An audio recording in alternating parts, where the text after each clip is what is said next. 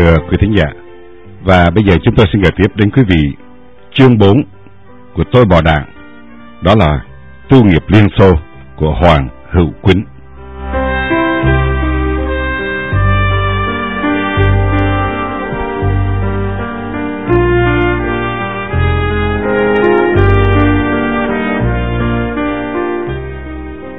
Cô thư ký mang tên là Olga Voronet. Cô có mái tóc vàng hoe óng mượt và cặp mắt xanh rất đa tình.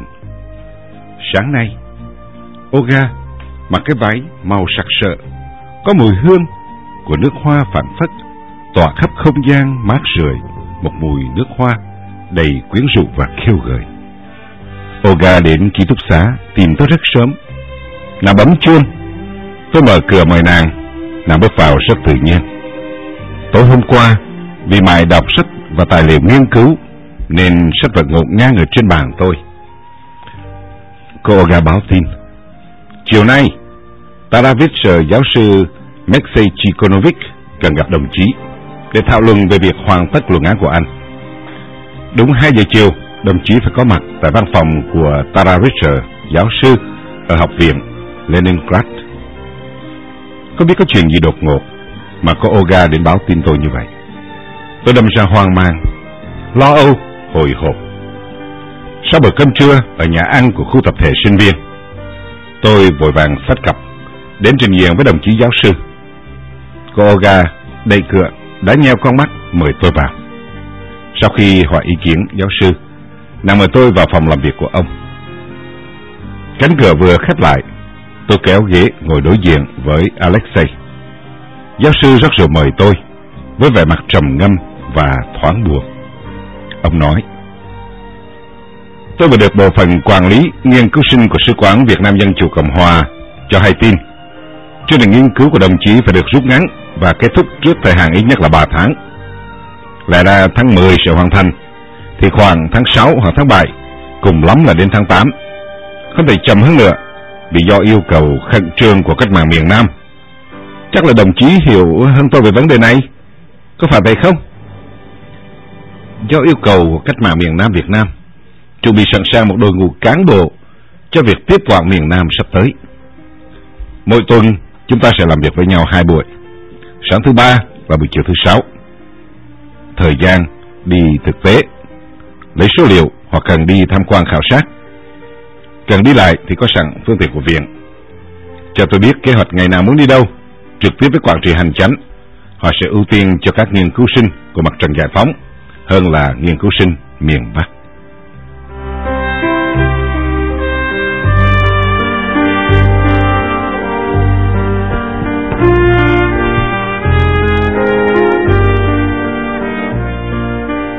Hôm sau, từ Leningrad, tôi đáp tàu về Moscow để gặp đồng chí quân thường vụ đảng ủy sứ quán.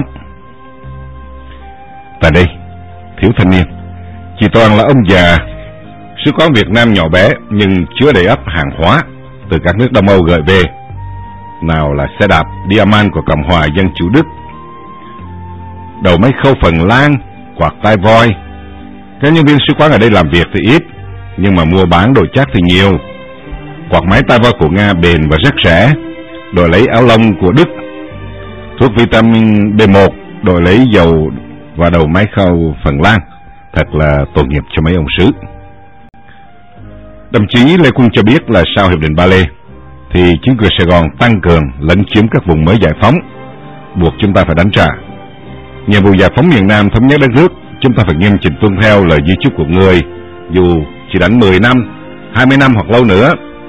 Gần đây, nhiều sứ đoàn đã được bổ sung cho chiến trường miền Nam, Hậu Phương, miền Bắc. Đã có các hạm đội Bang Tích của Liên Xô, Hải Yến của Trung Quốc và Bác Nhất sẽ tham chiến. Các cuộc giải phóng miền Nam tiến mạnh như vụ bão ở tư thế trẻ tre. Các đồng chí là bảo vật của miền Nam, được giáo dục rèn luyện trên miền Bắc xã hội chủ nghĩa, là được bồi dưỡng trên quê hương cách mạng tháng 10 vĩ đại. Miền Nam và Tổ quốc đang cần các đồng chí trở về để tiếp quản, để quản lý, để làm chủ lấy vận mệnh của đất nước.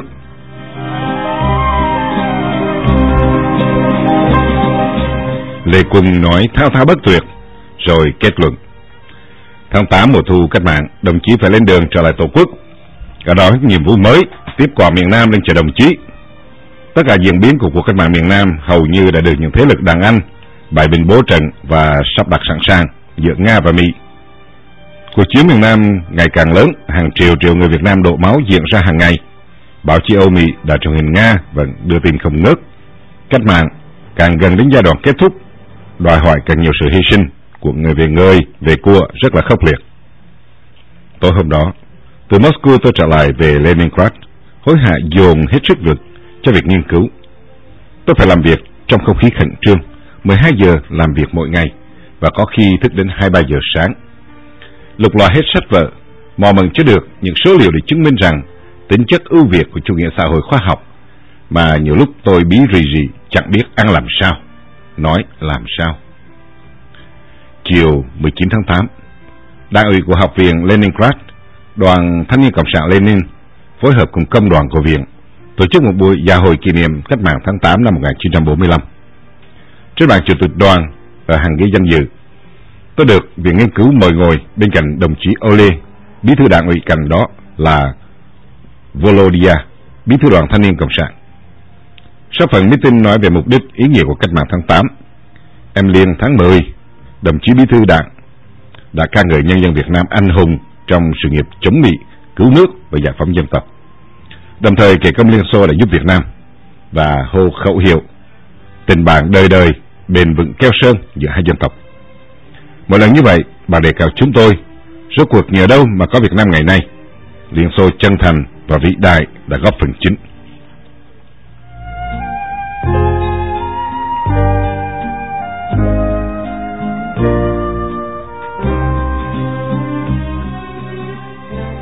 Chỉ còn vài tuần lễ nữa là phải bảo vệ luận án trước hội đồng giám khảo. Tôi sợ nhất là lối chơi chữ của các ông giám đốc xí nghiệp, dùng những từ đồng nghĩa đầy ác ý mà có khi mình không chú ý tới. Thực ra, bằng cấp của bạn rất dễ đạt được, một loạt bằng cấp hữu nghị. Đoàn tàu mang tên Lenin khởi hành từ nhà ga Mạc Tư Khoa ngày 1 tháng 9 năm 1974 đã đưa chúng tôi trở về Tổ quốc. Trên tàu có rất nhiều khách Đông Âu đến Việt Nam. Họ từ nước Cộng hòa Dân chủ Đức, Ba Lan, tiếp khách, Hungary, Romania. Suốt ròng rã 15 ngày và đêm, đoàn tàu băng qua vùng Siberia hoang vắng, đến Lekut, đến biển hồ Baikal rộng lớn.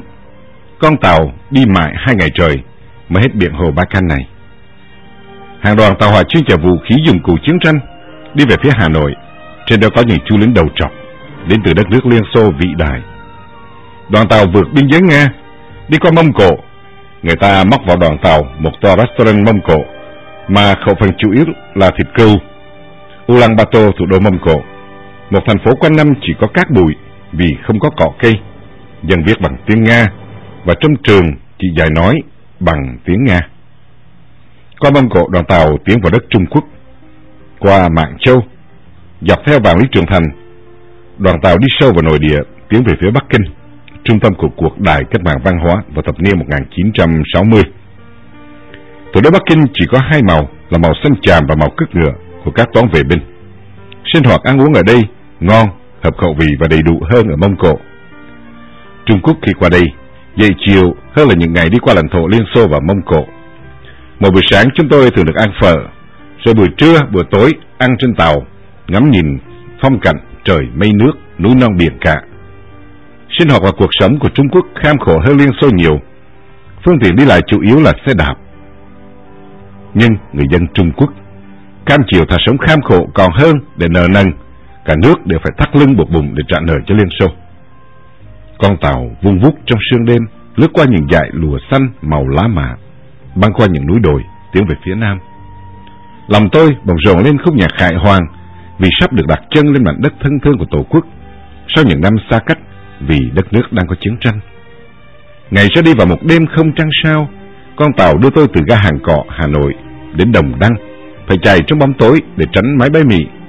Đoàn tàu tiến gần đến biên giới Việt Trung. Đây ga Bàn Tường, trạm cuối cùng của Trung Quốc.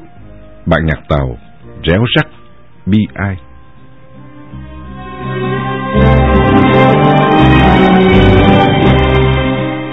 Con tàu Việt Nam đã chờ sẵn ở đấy. Đội tàu, tôi chuyển hành lý của mình lên đoàn tàu Việt Nam.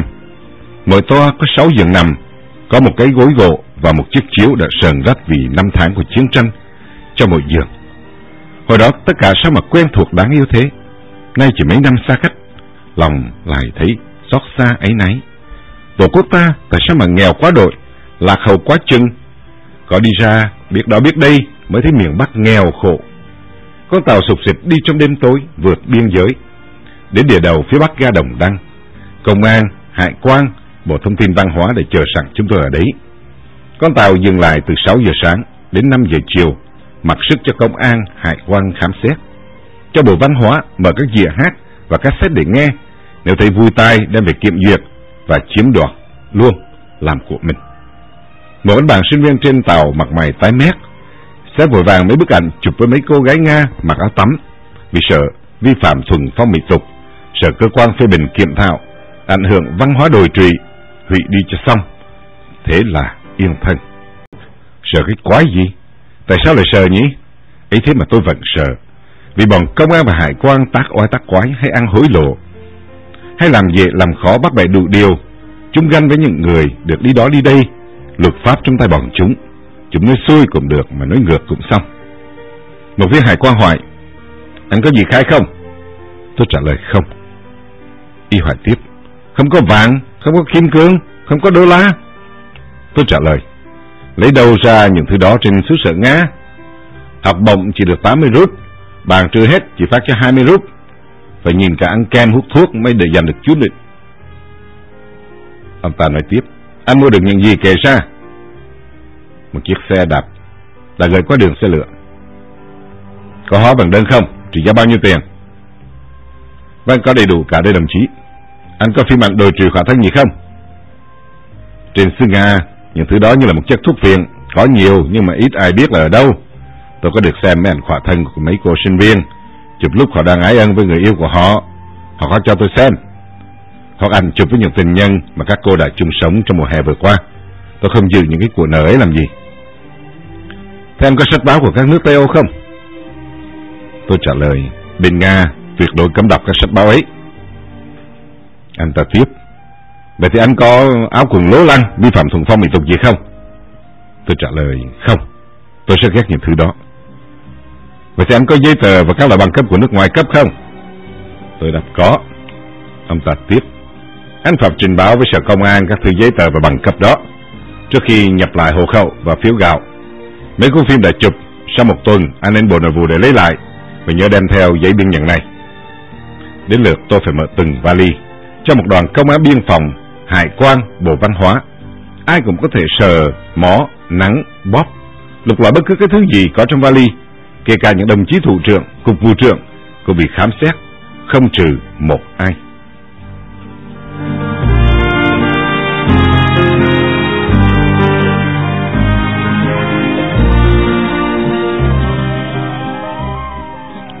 Sau một ngày khám xét, từ sáng đến chiều, con tàu từ Đồng Đăng tiến thẳng về ga Kỳ Lừa, băng qua thị xã Lạng Sơn, đến núi Nhị Thanh, Tam Thanh. Con tàu lướt gió đưa chúng tôi về miền Bắc Giang, Bắc Ninh, rồi Gia Lâm và ga Hàng Cọ Hà Nội. Những bà mẹ già đầu trắng khăn tang, những đứa trẻ mồ côi bán nước chè, những em bé gái mặt mày xanh xao, cặp mắt sâu hoắm, dáng đi mạnh khảnh lén lút bán bánh chưng, bánh giò, tất cả lén lút thập thò, sợ hãi bởi những cặp mắt cú vò của bọn công an, nhân dân áo vàng. Chúng bắt bớ, tịch thu và làm tiền thiên hạ. Dọc đường sắt, trên sân ga, những hố tiêu, đâu đâu cũng là một mùi hôi bẩn thỉu đến kinh tởm. Chúng tôi sợ nhất là nạn mất cắp. Một em bé chừng 10 tuổi có thể lấy ngay cái bút máy trên tay áo của người ngoại quốc, cao lên nhanh trong nháy mắt. Nhanh như chớp, em bé làm cho người ngoại quốc bộ nhào về phía trước, và khi ông ta cúi xuống, em bé lao tới và móc lấy cây viết. Ai cũng nơm nớp lo giữ lấy những vali của mình. Có những người không hề quen biết đến nhận là bạn thân, xách hộ vali xuống tàu như là người thân trong gia đình. Trong nháy mắt, người xách vali biến mất, hỏi mãi mới biết là mình đã bị cà.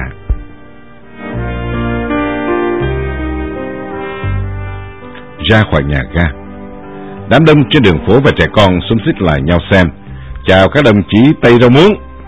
Ý các em nói là những người ở Liên Xô và Đông Âu về thường mua những đồ cụ ở chợ trời. Sau nhiều năm nhìn ăn nhìn tiêu cũng chẳng mua được thứ gì cho ra hồn. May lắm thì được cái đầu máy khâu và cái tivi cũ rích. Phương tiện chuyển vận phổ biến là xe xích lô. Những chiếc xe xích lô mà người đạp tranh giành khách rồi đi đến ẩu đả. Bỗng chốc, tiếng còi của công an ré lên. Một vài xe đạp dừng ngay ở chỗ ngoài quy định. Những người mang băng đỏ trên tay dẹp trật tự cho những người giữ xe đạp làm tiền thiên hạ. Những thương binh và bộ đội phục viên trong bộ áo quần màu cứt ngựa lạng vạng trên đường phố để xếp hàng mua đồ trong mậu dịch rồi lại bán ngay ra ngoài kiếm lời sinh sống. Hàng đoàn phụ nữ con gái tùm 5 tùm 3 buôn bán phiếu gạo, phiếu đường, phiếu vải. Và trên sân ga, ngoài đường phố lúc nào cũng đông đúc những con người thất nghiệp hoặc vì lý lịch gia đình hoặc bạn thân họ đã bị đẩy ra ngoài lề xã hội. Xe của cơ quan. Chờ tôi về 41 Trần Hưng Đạo, Hà Nội. Qua một tuần lễ nghỉ xả hơi và làm các thủ tục nhập lại hộ khẩu, phiếu, gạo và thực phẩm, trả hộ chiếu lại cho Bộ Ngoại giao. Bấy nhiêu đó việc, chạy cũng đủ phở hơi tay ra rồi. Chưa nói đến chuyện một tuần lễ qua, phải ăn uống ngoài tiêu chuẩn cung cấp, ăn với giá chợ đen, mà trong lưng không có một đồng xu dính túi. Có giấy báo của Hải quan, tôi phải mượn của Hải Vân một số tiền để nhận xe máy về. Rồi tiền đăng ký, tiền xăng, dầu, tôi phải bán đi một cái quạt máy tai voi của Liên Xô để trang trải nợ nần và có tiền ăn trong những ngày chờ đợi bố trí công tác. Trong lúc chờ đợi, vụ tổ chức cán bộ bố trí công tác, tôi phải viết bản từ kiểm thảo nêu lên những ưu khuyết điểm sau những năm nghiên cứu tại Liên Xô. Bóp trán đằng óc, có moi cho được một vài nhược điểm, vì bản từ kiểm thảo nào cũng phải có nhược điểm, và bạn nào thì cũng phải có ưu thì phải có khuyết. Nhưng nếu ưu điểm quá nhiều thì mắc bệnh chủ quan, thiếu thực tế. Nhưng nếu khuyết điểm quá nhiều thì bị coi là bi quan, tiêu cực. Sau lúc cân nhắc, tôi nhận nhược điểm còn có chu tước lãng mạn, thiếu thực tế. Cái nhược điểm này đặt vào trường hợp của những người ở nước trầm tiếng đến một nước văn minh thì thế nào cũng bị mắc phải. Một khuyết điểm thuộc về hiện tượng chứ không phải thuộc về bản chất, nên không có gì là nghiêm trọng. Nộp bản từ kiểm thảo cho vụ tổ chức của cán bộ. Tiếp đó tôi phải đi học về chính trị, về tình hình và nhiệm vụ mới. Mất cả 1 tháng trời.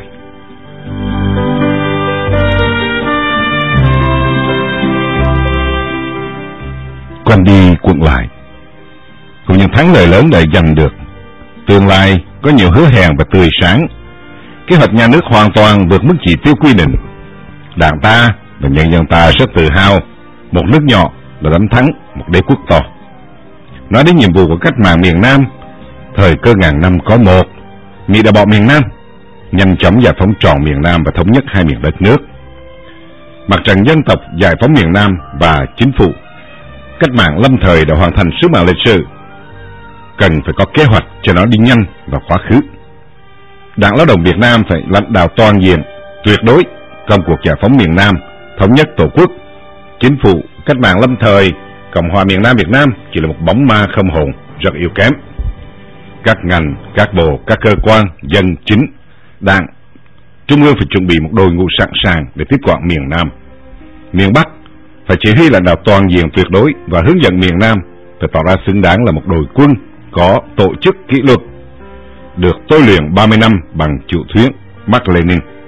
Đảng bộ miền Bắc phải lãnh đạo đảng bộ miền Nam, cán bộ đảng viên miền Bắc phải lãnh đạo cán bộ đảng viên miền Nam.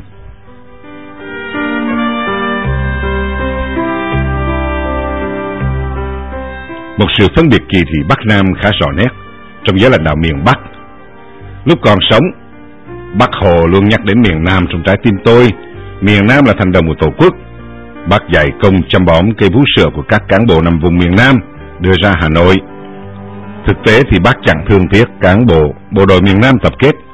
Bác đã đẩy tất cả bộ đội miền Nam vào cái lò nướng thịt vào Tết Mậu Thân năm 1968 để trừ hậu họa về sau, và nay đã trừ xong, còn chăng chỉ sót lại rất ít.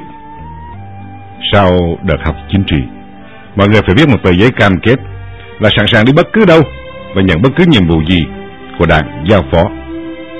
Tháng 10 năm 1974, tôi nhận được quyết định của Bộ trưởng Nguyễn Thanh Bình điều động đi phục vụ chiến trường B miền Nam. Lòng tôi hân hoan phấn khởi vì sau bao nhiêu năm bôn ba hải ngoại, nay trở về Tổ quốc, được đóng góp sức mình vào công cuộc giải phóng đất nước, thực hiện thống nhất Bắc Nam. Đó là lẽ sống của lý tưởng và tuổi trẻ ngày hôm nay.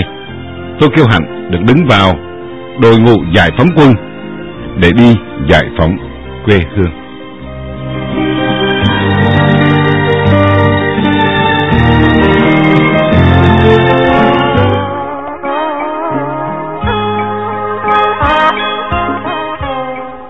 Quý thính giả đang theo dõi giờ đọc truyện dài, và trong chương trình giờ đọc truyện dài hôm nay, chúng tôi đang gửi đến quý vị tác phẩm Tôi Bỏ Đạn của Hoàng Hữu Quýnh.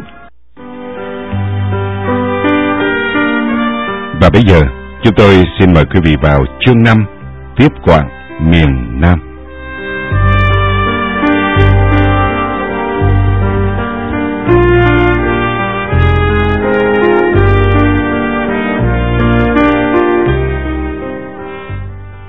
Tôi được lệnh 2 bộ quần áo xuân hè vải tô châu màu cứt ngựa, một chiếc mũ tai bèo, một cái vòng, một đôi dép râu, một cái mùng, một cái mền và cái ba lô. Lẽ ra thì phải trang bị súng ngắn, nhưng vì thành đội chưa cung cấp nên sẽ phát trước khi xuất quân lên đường vào Nam. Đơn vị có đến 23 người. Hôm ấy tập trung đông đủ tại vườn Hoa Chí Linh, cạnh bưu điện, bờ hồ Hoàng Kiếm. Có đông đủ ký giả quốc tế, các hãng thông tấn và các đài truyền hình Đông Âu tham dự. Đại tá Hoàng Xuân Tùy, nguyên là hiệu trưởng trường Đại học Bách khoa Hà Nội, thứ trưởng Bộ Trung Đại học làm trưởng đoàn. Cờ đỏ sao vàng 5 cánh, cờ mặt trận giải phóng miền Nam xanh đỏ tung bay trước gió. Hàng ngàn người đứng tề tựu chung quanh để xem. Bài hát giải phóng miền Nam đã được đội quân nhạc cự hành vang lên rung động cả một góc trời. Giải phóng miền Nam, chúng ta cùng quyết tiến bước, diệt đế quốc Mỹ, phá tan bè lũ bán nước. Ôi, xương tan máu rơi, lòng ngập thù ngất trời.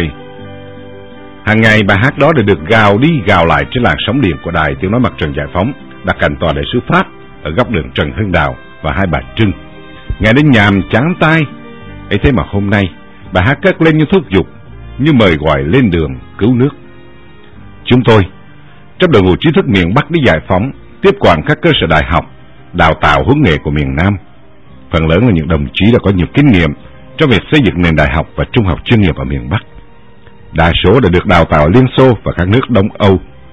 Thay mặt Hội đồng Chính phủ và Bộ Chính trị Trung ương Đảng, đồng chí Phó Thủ tướng Độ 10 đã đến dự và căn dặn trước khi lên đường nhận nhiệm vụ. Đồng chí Độ 10 nói, Đảng ta và nhân dân ta rất vĩ đại, đã liên tiếp giành những thắng lợi này đến thắng lợi khác. Mấy chục năm qua, nhân dân miền Nam bị kìm kẹp áp bức dưới chế độ Mỹ ngụy. Lãnh sứ mạng của lịch sử giao phó để giải phóng miền Nam là một vinh dự rất lớn. Trung ương Đảng và Chính phủ đã dành cái vinh quang đó cho các đồng chí. Hãy tỏ rõ và xứng đáng với niềm tin yêu của Đảng và nhân dân dành cho các đồng chí. Chúc các đồng chí lên đường thắng lợi. Hàng tràng pháo tay nổ giòn trong nhịp phách 24, hòa với bài hợp xướng vĩ đại Thanh niên xung phong làm theo lời Bác Hồ. Giờ phút ấy sao mà trang nghiêm thế, lòng tôi rộn ràng nôn nao khó tả. Hàng sư đoàn quân chính quy rầm rập tiến về Nam. Mùa thu 1974 là giai đoạn nghiêm trọng đối với miền Nam. Hà Nội phát động chiến dịch thu đông triệt hạ và lấn chiếm hàng loạt tiền đồn chiến lược cùng các quần lỵ và chi khu của Việt Nam Cộng Hòa. Hàng chục tiền đồn đã ra ngũ và di tản chiến thuật. Hà Nội rực rỡ khí thế chiến đấu. Những chiếc tàu tốc hành hối hả cho đầy quân cụ và lính chiến vào Nam. Ga hàng cọ ngày đêm đông vui như ngày hội. Khắp nơi công cộng đều có những bản tin chiến sự. Phong trào chống đối người Văn Thiệu đồng loạt xảy ra tại các tỉnh miền Nam. Việt Nam Cộng Hòa đang trong cơn sốt rậy chết. Tạm biệt Hà Nội, chúng tôi ba lô lên vai nàng triệu, hành quân thần tốc lên phía Bắc. Đến Bắc Ninh, chúng tôi rẽ vào đường 39 đi Thuận Thành và Phá Lại. Đến phố chợ, đơn vị dừng chân và đóng quân ở thôn Phiên Xá. Lúc đầu cứ 2-3 đồng chí làm thành một tiểu tổ đóng tạm trong nhà dân. Sáng sớm phải tập chạy hành quân, mang nặng mỗi ba lô phải bỏ vào viên gạch cho đủ 30 kg và chạy khoảng 10 đến 15 cây số vào mỗi buổi sáng. Đơn vị không có thói quen ăn sáng mà chỉ được uống nước. Mỗi người phải uống từ 2 đến 3 lít nước Vì theo báo khoa học giải thích, uống nước buổi sáng rất tốt, vừa trị được bách bệnh. Rất nhiều đồng chí đã bị bệnh tiêu chảy vì theo phương pháp này.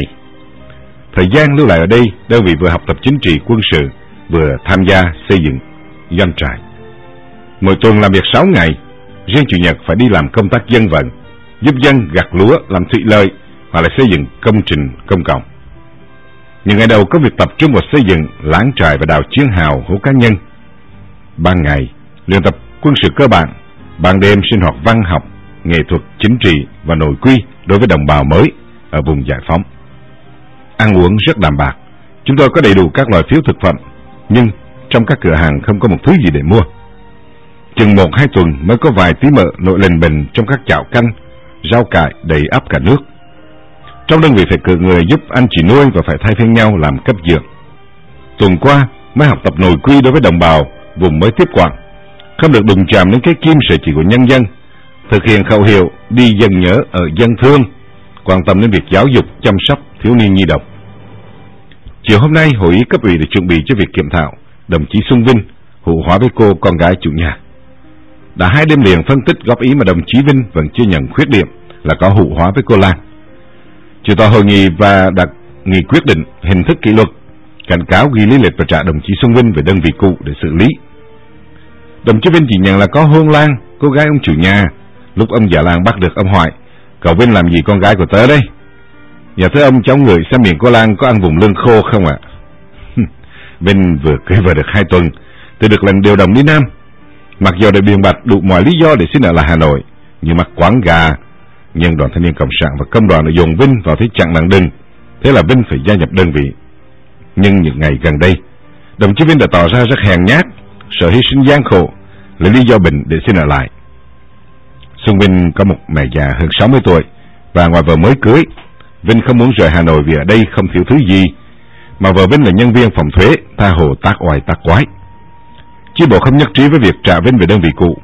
Chi bộ quyết định bắt đồng chí Vinh phải đi chiến trường và chỉ giao những nhiệm vụ không quan trọng. Hôm nay trở đi, Vinh trở thành người cấp dưỡng thực sự. Hàng ngày Xuân Vinh chỉ làm bạn với nồi niêu, song chảo.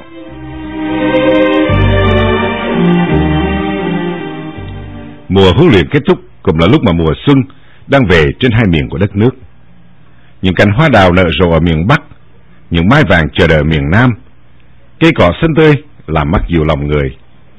Có lẽ lúc này ở quê nhà, những cành mai vàng đang trổ bông, các em tôi ra đứng đón trước cửa đợi anh về. Này mẹ, này em, những cặp mắt nhìn nhau sung sướng dưới bóng cờ phất phới tung bay. Ai bảo quên, tôi vẫn nhớ.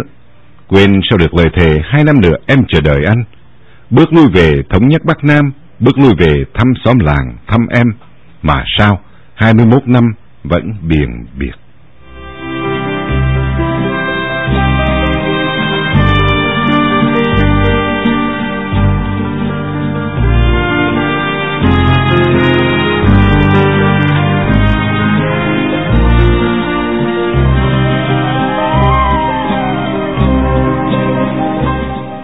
Những kỷ niệm một tuổi thơ, những hình ảnh quê nhà quen thuộc ngày đêm hiện lên, gợi lại trong tâm trí tôi.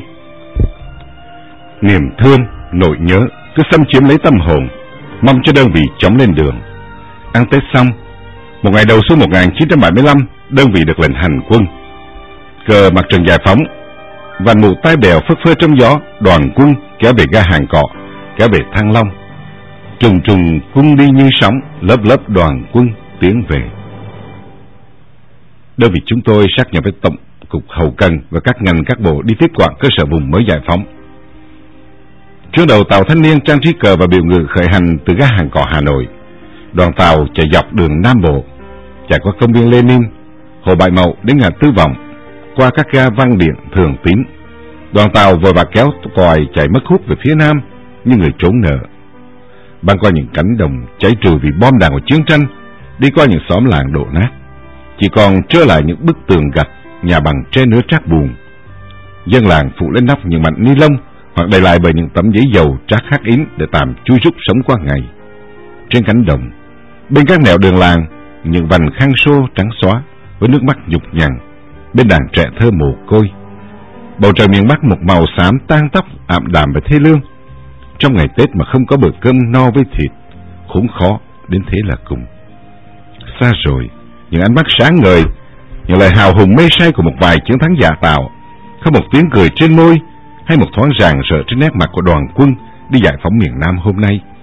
Nó chỉ còn lại những bóng tư duy trong đáy mắt, hoặc những tiếng thở dài thiểu nào cố che giấu một sự thật là chán ghét chiến tranh, chán ghét cảnh nồi da xáo thịt. Rời ga Sa Lung Quảng Trị, chúng tôi hành quân. Đêm qua, những dãy núi đồi hoang vu của đất Hà Lào, dải đất sát Cửa Tùng phía bờ nam sông Hiền Lương thuộc về tuyến 17, nơi đồng bằng Hồ Chí Minh rời nội địa Việt Nam để chạy dài qua vùng ngã ba biên giới.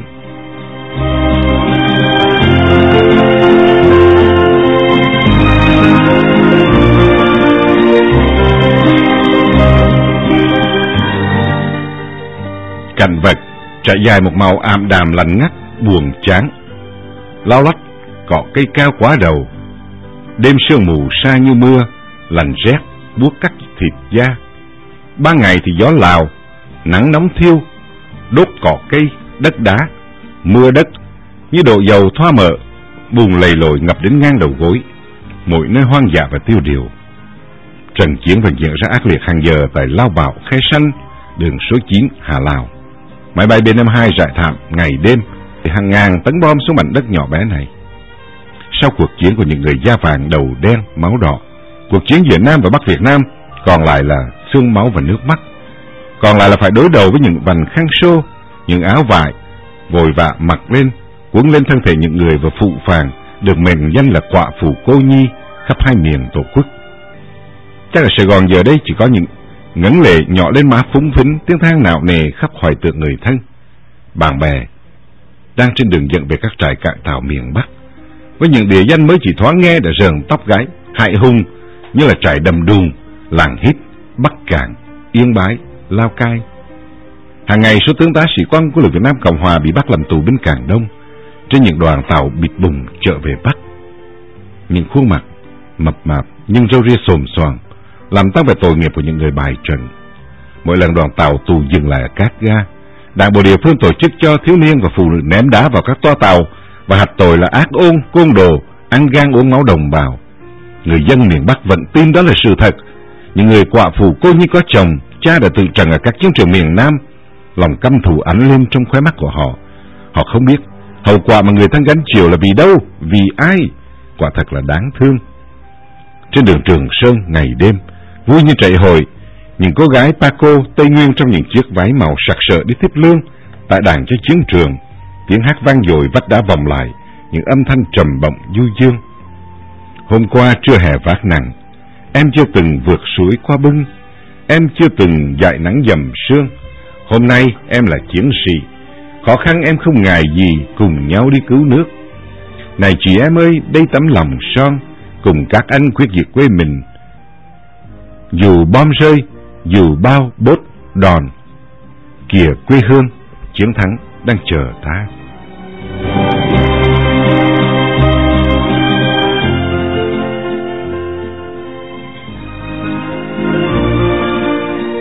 Một toán bộ đội cùng nhau kéo những khẩu pháo nặng qua đèo, mồ hôi nhẹ nhại trên trán. Những cánh tay rắn chắc sẽ núi Bạc Ngàn làm nên lịch sử. Họ vẫn tin tưởng về phía trước một tương lai tươi sáng. Con đường của họ đi đã được sắp đặt trước. Quân ủy Trung ương, người chỉ lối đưa đường, chủ nghĩa Mác Lênin là kim chỉ nam, trăm trận trăm thắng. Hà Nội có cả một bộ máy chiến tranh tâm lý khổng lồ. Họ thần thoại hóa các anh hùng liệt sĩ, ca ngợi sự hy sinh anh dũng của các chiến sĩ, gây lòng hận thù đối với miền Nam. Ròng rã hơn một tháng trời, ngủ hầm, mưa dầm cơm vắt, chúng tôi vận hành quân, vượt qua đèo, vượt qua dốc núi, hành quân trong đêm, gió mặc gió, mưa mặc mưa. Chúng tôi bước trong đêm mờ, sấm chớp xoay đường hành quân để tránh máy bay oanh tạc. Ban ngày chúng tôi ngủ trong nghĩa đào, có khi ngủ trong những dãy rừng già, nằm trên chiếc vọng bạc đu đưa theo chiều gió. Ban đêm tiếp tục hành quân. Những con vắt cứ bám lấy chân, lấy cổ tha hồ và hút máu, khi cái bụng đã phình lên no mới ứ chiều lăn cành ra.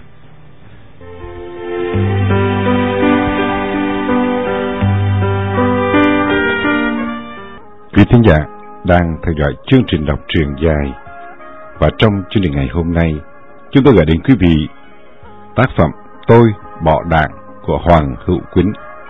Chúng tôi xin hẹn gặp lại quý vị trong chương trình kỳ tới. Kính thưa quý thính giả, và bây giờ chúng tôi xin gửi đến quý vị Tôi Bọ Đạn Hoàng Hữu Quýnh chương 5 Tiếp Quạng miền Nam trên những dặm đường hành quân. Tôi nhớ lại mùa hè 1964, năm đó vừa tốt nghiệp Đại học Bách khoa Hà Nội, lúc tôi 21 tuổi. Nhân dịp hè, tôi trở về Tiên Điền, gió lộng, núi hồng mờ sương, quê hương của cụ Nguyễn Du, người đã để lại mấy câu thơ: người đâu gặp gỡ làm chi, trăm năm có biết duyên gì hay không. Cùng với cô bạn gái Hà An, sinh viên năm thứ 3 khoa hóa Đại học Bách khoa Hà Nội. Đi bên tôi, Hà An hỏi tôi: Hoàng, anh có nghĩ một ngày nào đó anh sẽ xa em trở về Nam để mà giải phóng quê mình không? Đối phó với câu hỏi hơi đột ngột, tôi đáp: có chứ em. Làm trai cho đáng nên trai, Phú Xuân cũng trải và Đồng Nai cũng từng. Và 10 năm sau, trên những cung đoạn của đường Trường Sơn, tôi đi một mình trong nắng sớm ban mai. Có bạn nho nhỏ ngày xưa, nay là giảng viên của trường đại học. Những lời hát của Hà An còn đó: còn em thương anh như mưa nguồn đổ ra biển lớn, em lại giục anh tới miền đất lạ, vẫn vang vẳng bên tai tôi cho đến hôm nay. Mấy ngày nay, Đài Phát thanh Hà Nội ròn rã đưa tin chiến thắng. Dọc đường hành quân dừng lại mấy tên ăn mừng chiến thắng, những đoàn văn công múa sạp, múa xòe và ca hát. Cả tuần lễ nay, đơn vị thiếu nước uống vì các suối đều có chất độc màu da cam và không được tắm rửa vì chưa đi qua những con suối lớn. Mồ hôi của áo quần ngấm nước mưa, mùi hôi của mồ hôi lâu ngày chưa tắm rửa bốc lên nặng nặng. Ước gì mà bây giờ có một con suối, một dòng sông tha hồ mà hút lặng.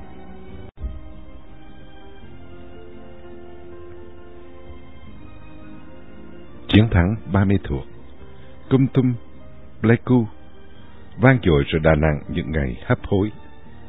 Người lính già của chế độ miền Nam sau 21 năm vẫn ngây thơ quan niệm thằng cộng sản vẫn còn nguyên vẹn hình hài của những chú du kích quân răng đen mã tấu súng ngựa trời. Cho nên vẫn ý y cho đến ngày bại trận mà không hay. Đám tàn quân tháo chạy, bỏ nguyên vẹn vũ khí và quân phục bên vệ đường, chạy bán sống bán chết. Quân đội Việt Nam Cộng Hòa chưa bị đánh đã bỏ ngụ tháo chạy như đàn ong vợ tổ.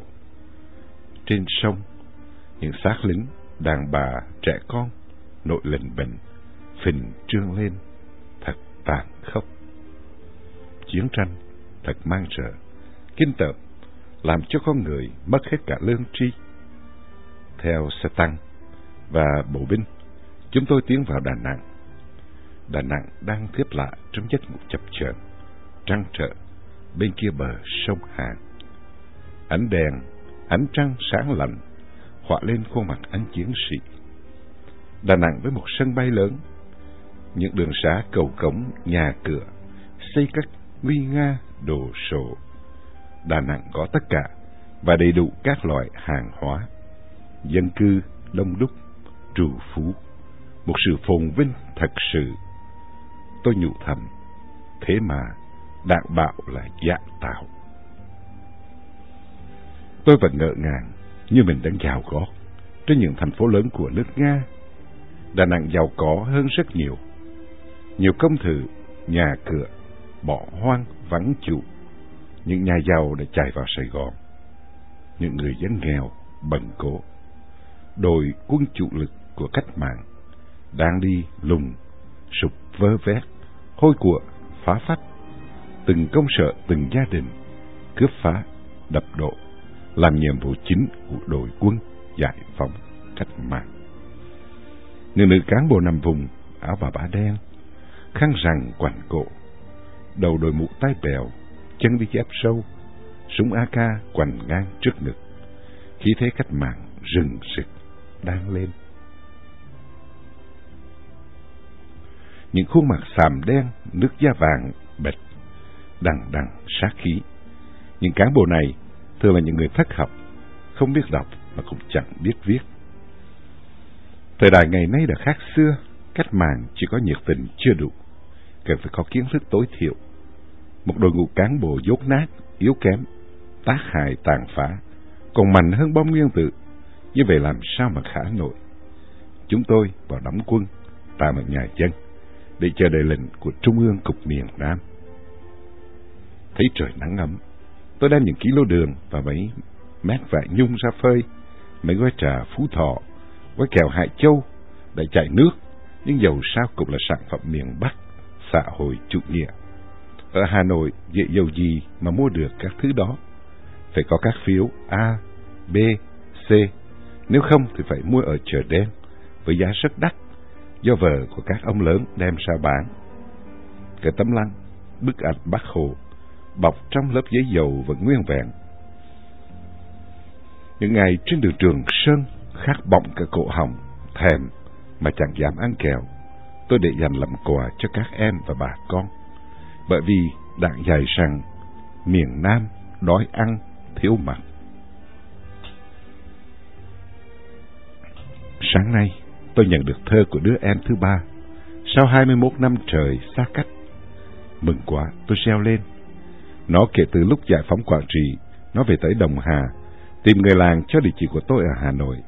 Thế rồi nó viết thư gửi ra Hà Nội, và từ Hà Nội theo đường Quân Bưu lại gửi vào đây. Nó rất hồi hộp, không biết tôi sống hay đã chết vì những năm chịu đựng bom đạn của Mỹ ở miền Bắc. Nó kể người em thứ hai của tôi đã bỏ đất nước ra ngoài quốc.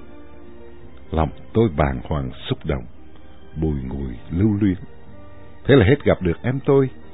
Từ nay xa cách đôi đường, hai thế giới khác biệt, chẳng mong gì có ngày hành ngộ. Chủ nghĩa đã làm tôi mất đi một người thân. Rồi thì trong lý lịch của tôi, nó sẽ là tai họa, bỏ chạy theo đế quốc. Để em tôi bảo, nhưng anh sẽ trở về cho em khỏi bơ vơ, rồi anh em mình sẽ đoàn tụ mãi mãi. Những người thân yêu trong gia đình tôi, sau trận mùa hè đỏ lửa 1972 đã đi thẳng vào Sài Gòn. Tôi đến xóm ông Ích Khiêm tại Đà Nẵng để thăm anh Ba Thiểm. Anh Ba gặp tôi, tay bắt mặt mừng. Sau 21 năm mà chú vẫn trẻ măng, chẳng thay đổi mấy. Rồi trong cái sầu thảm của buổi cơm chiều, anh Ba kể lại những ngày của năm 1972. Bộ đội miền Bắc pháo kích Quảng Trị, rồi những lần tái chiếm của quân đội Sài Gòn. Quảng Trị chỉ còn lại một đống tro tàn gạch vụn. Quảng Trị đã trở nên bình địa. La Vang, Từ Hà, Ai Tự, Đông Hà và thành cổ không còn một dấu tích. Anh Ba cho biết thằng Tùng, thằng Lự là sĩ quan cấp tá của Sài Gòn, bạn học của tôi hồi còn bé. Thằng Kha, thằng Đại đã chết trong mùa hè đỏ lửa ở Đại lộ Kinh Hoàng. Còn cô Ngọc Lan đã lấy ông thầy dạy học có 5 con và dạy học ở thị xã Đông Hà. Các em tôi có một thời ở Đà Nẵng. Anh chị cho tôi xem ngôi nhà vẫn còn đó. Nghe anh Ba Thiểm kể, làm tôi tê tái như bị kim châm lửa đốt, ruột gan tôi như bị muối sát. Ngồi tưởng lại những ngày ngột ngạt kinh hoàng của Tết Mậu Thân năm 1968 ở cố đô Huế, rồi những cảnh tượng rùng rợn diễn ra mùa hè 72 ở Quảng Trị. Bây giờ, những cảnh tượng đó lại lần lượt diễn ra tại Đà Nẵng, rồi các tỉnh miền Nam và lan ra đến cả Sài Gòn. Hàng ngày, Đà Nẵng phải tiếp đón các phái đoàn miền Bắc, Liên Xô và Đông Âu. Họ đến bằng máy bay, tàu thủy và xe hơi. Những nhà giao tế được mọc lên để đón tiếp các chuyên gia. Ban đêm phải chọn gái bắn ba để dâng cho các đồng chí Liên Xô, Ba Lan nhảy đầm. Phải chuẩn bị đầy đủ mọi thức ăn, nước uống và xe cộ cho các đồng chí chuyên gia đi lại nghiên cứu. Và tại Đà Nẵng, trời đã mọc lên khắp nơi. Những thứ viện trợ Mỹ đã được bày bán la liệt trên các vỉa hè. Radio, máy ảnh, cassette, quần jean là những thứ mà các đồng chí chuyên gia rất là ưa chuộng. Tại những ngân hàng có bộ phận đổi tiền, hàng hóa lần lượt được đưa xuống tàu thủy trở về Bắc. Xe hơi, xe Honda C50, tủ lạnh, radio, cassette và kể cả bàn ghế, salon. Phần lớn bọn sĩ quan quân đội và các bộ thứ trưởng của các ngành giành lấy. Do vậy, Hội đồng Chính phủ mới quy định mỗi người chỉ được mang không quá 3 thứ, kể cả đồng hồ và radio. Tuy vậy, bộ thứ trưởng vẫn chở thoải mái. Có xe hơi chở quá nặng, đã bị tai nạn trên một thứ trưởng và 4 cán bộ cấp cục vụ trưởng. Tại Đà Nẵng, một thiếu tướng Nga tự nạn vì máy bay chở nặng đâm đầu vào núi đá. Nhưng tuy như vậy, Hà Nội không tiết lộ bao giờ, mà chỉ giấu em. Họ giấu kín, chỉ phổ biến hạn chế trong những cuộc hội nghị quan trọng của cán bộ cao cấp. Hàng ngày đơn vị chúng tôi chia nhau đi tiếp quản các cơ sở giáo dục và huấn nghệ. Nói là tiếp quản nhưng thực tế chỉ làm thống kê rồi giao lại cho chính quyền đảng ủy và ban quân quản địa phương quản lý, rồi lập dự kiến phân phối cho các ngành, các bộ, các địa phương để trình Thủ tướng quyết định sau.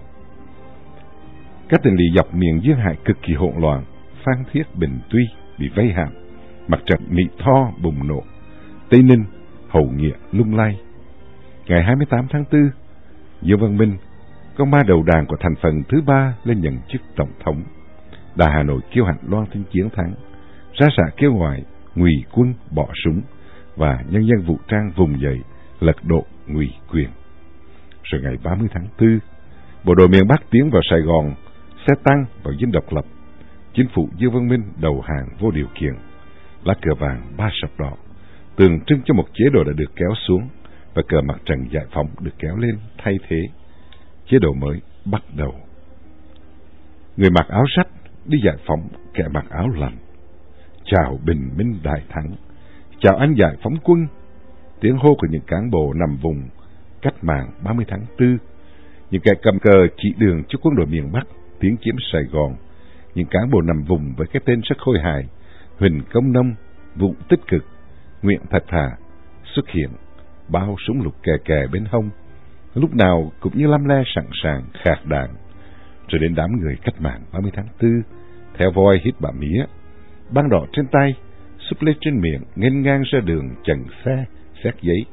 Rồi các trạm kiểm soát mọc lên loạn xạ ngay trong thành phố, dọc quốc lộ số 1 đi miền Tây, miền Đông. Nhiều khi cả toán người chỉ có một khẩu M16 súng Mỹ để lại. Những ngày đầu trong thành phố mới giải phóng thật là loạn, nạn trộm cướp, hồ cạn hoành hành. Từ Đà Nẵng dọc quốc lộ 1, chúng tôi tiến về cảng Cam Ranh, Nha Trang, Phan Thiết, Bình Tuy, Biên Hòa rồi Sài Gòn. Những anh em binh lính của chế độ Sài Gòn được trả tự do, tìm được về Sài Gòn. Những người dân buôn bán từ Huế, Đà Nẵng cũng rầm rập kéo đến Sài Gòn để mua hàng cung cấp cho cán bộ, bộ đội miền Bắc. Khoảng vài ba cây số có một trạm gác do địa phương tự động lập ra, nhưng khi nhận diện thấy cán bộ hoặc bộ đội miền Bắc thì các đồng chí rụt lại khiêm nhường, né tránh. Thường chúng chặn lấy các hàng hóa của những người đi buôn bán rồi đem về địa phương chia chác với nhau. Khu công nghiệp Biên Hòa thật rộng lớn, những xí nghiệp hiện đại làm tôi mê mẩn cả tâm hồn. Tiến trên xa lộ, đường rộng để đổ máy bay có thể đáp xuống được. Đúng là con đường phục vụ chiến tranh. Xây được con đường lớn như vậy phải đánh đổi bao nhiêu là xương máu của đồng bào. Có một điều khôi hài là nhiều nơi ở miền Bắc, người dân phải hy sinh xương máu mà vẫn không xây được con đường như vậy. Dù là cơ sở vật chất, kỹ thuật hay là cơ sở quân sự đi nữa thì đó cũng là sự phồn vinh. Sao gọi là phồn vinh dạ tạo? Con đường này thật chẳng dạ tạo tí nào.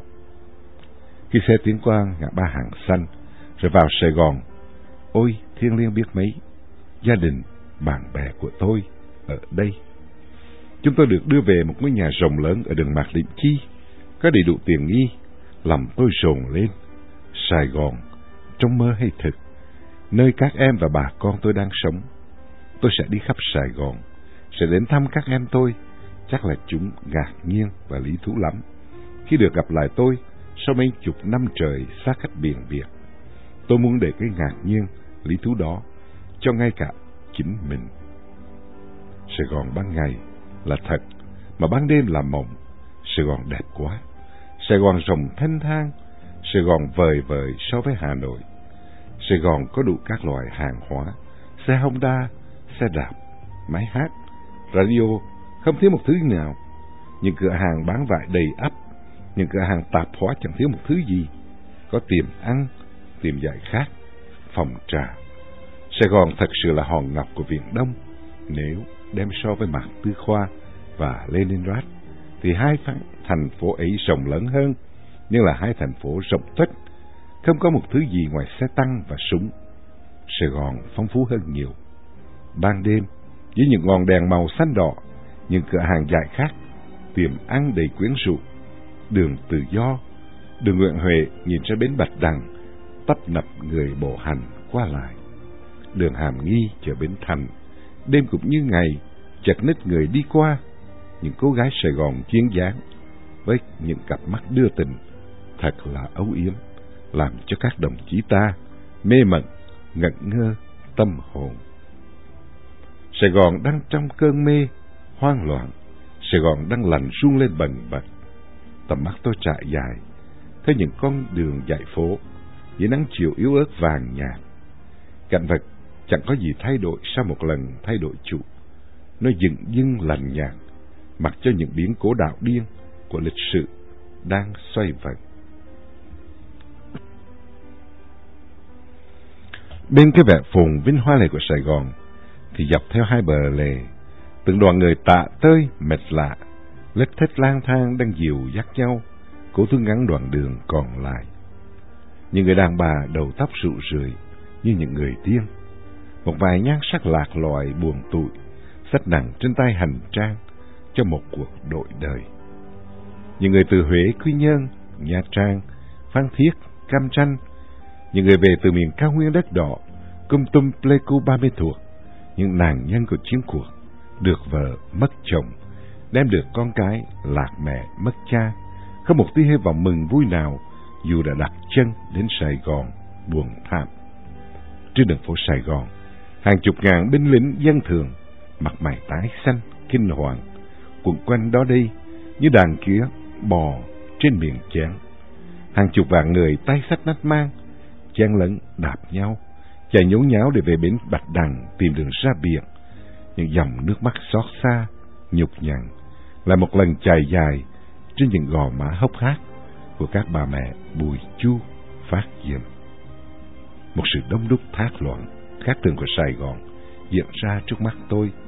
Những thân thể đã thành thây ma vỡ nát phình trương, những cái chết tức tưởi, máu tươi lên láng bởi những mảnh bom đạn pháo, chết thê thảm, mặc dù hòa bình đang đến. Những khuôn mặt phúng vính nhờ bơ sữa của Liên Xô và xâm nhung của Trung Quốc, những con người nhân dân đạn là đỉnh cao của trí tuệ loài người. Người ta có thể gian dâm vợ của cấp dưới mình, để rồi hứa hẹn đề bạc, thăng cấp. Họ cam tâm bán rẻ linh hồn cho đế quốc đỏ và làm tay sai cho ngoại bang, cộng sản cắn gà nhà. Họ được xã hội tôn vinh là vị nhân, lãnh tụ, những con người có đầy đủ quyền bính và thế lực trong tay. Con cái của họ được gửi sang ngoại quốc ăn học để trở về đè đầu cởi cổ nhân dân, những con người luôn tôn thờ chiến tranh, lý thuyết bạo lực cách mạng, trấn áp phản cách mạng. Với họ, chiến tranh là cơ hội duy nhất để nắm uy quyền, kiếm danh vọng và tiền bạc. Thế hệ trẻ Việt Nam, những con người đã từng đổ máu và mồ hôi trên quê mẹ, là những nạn nhân của cuộc nội chiến 30 năm giữa hai phe quốc cộng. Sự hy sinh của hàng triệu người Việt Nam, sự đổ máu của cả một dân tộc chỉ để vinh danh cho các siêu cường quốc Nga, Mỹ. Người Mỹ rút lui tháo chạy, bỏ lại những người bạn chiến đấu trung thành. 21 năm qua đã anh dũng đứng vững trên vị trí tiền đồn chống cộng của thế giới tự do. Mỹ đã bán đứng Việt Nam Cộng Hòa cho Hà Nội và Moscow. Tiến sĩ Ngoại trưởng Kissinger đã dùng đường lối ngoại giao bóng bàn đưa Trung Quốc trở lại cộng đồng thế giới. Con bài domino lớn hơn của Mỹ tại châu Á đã tìm thấy được có lần Nixon qua thăm Trung Quốc, miền Nam lẽ tất bị bỏ rơi. Sự hiện diện của người Pháp ngày trước, rồi đến người Mỹ suốt 30 năm qua tại Việt Nam, không phải người ta đã thương xót gì cho một sắc dân da vàng, mũi tẹt, mà chính vì quyền lợi và nhu cầu của họ mà thôi. Nên nhớ kỹ điều đó.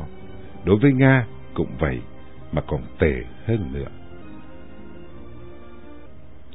Bóng đen đã bao trùm lấy Sài Gòn và miền Nam.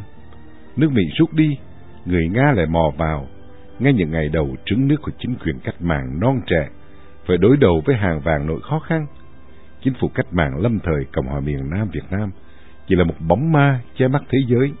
Hà Nội lại trút vào đây hàng đoàn cán bộ như gã cái thầu chiến tranh, vừa rừng rú dốt nát, vừa tham lam lì lợm, phối hợp với Bộ Quốc phòng thực hiện chế độ quân quản trong các thành phố và tỉnh lỵ mới được gọi là giải phóng. Mặc sức tác oai tác quái với đám ngụy quân, ngụy quyền và ngụy dân. Những hotel cỡ lớn biến thành những nhà khách giao tế để tiếp rước các đồng chí cố vấn quân sự, chuyên gia Liên Xô, Ba Lan, Cuba. Những cô gái bán ba được chọn đi khách với các đồng chí anh em.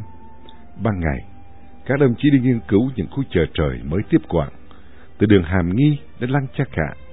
Khi hoàng hôn buông xuống, các đồng chí bạn đã có mặt trong các hộp đêm và câu lạc bộ để nhảy đầm cho đến sáng. Những chiến sĩ giải phóng quân với súng AK, CKC đứng gác dưới ánh đèn neon sáng lạnh, canh giữ an ninh cho các đồng chí chuyên gia vui chơi thỏa thích. Một chuyên gia Liên Xô đã nói rằng sống 1 tháng ở Nga không bằng 10 ngày ở Đông Đức, và 10 ngày ở Đông Đức không bằng 1 đêm ở Sài Gòn. Anh chiến sĩ trẻ miền Bắc, nguyên là sinh viên năm thứ nhất của trường đang học tổng hợp Hà Nội, đi theo tiếng gọi của Tổ quốc, xếp bút nghiêng theo việc đáo binh lên đường cứu nước. Chỉ cái tội là con của tiểu tứ sạn, nên vào đến Sài Gòn cũng phải đi làm nhiệm vụ canh gác cho các đồng chí chuyên gia nhảy đầm. Nỗi uất ức nghẹn ngào không sao nén được.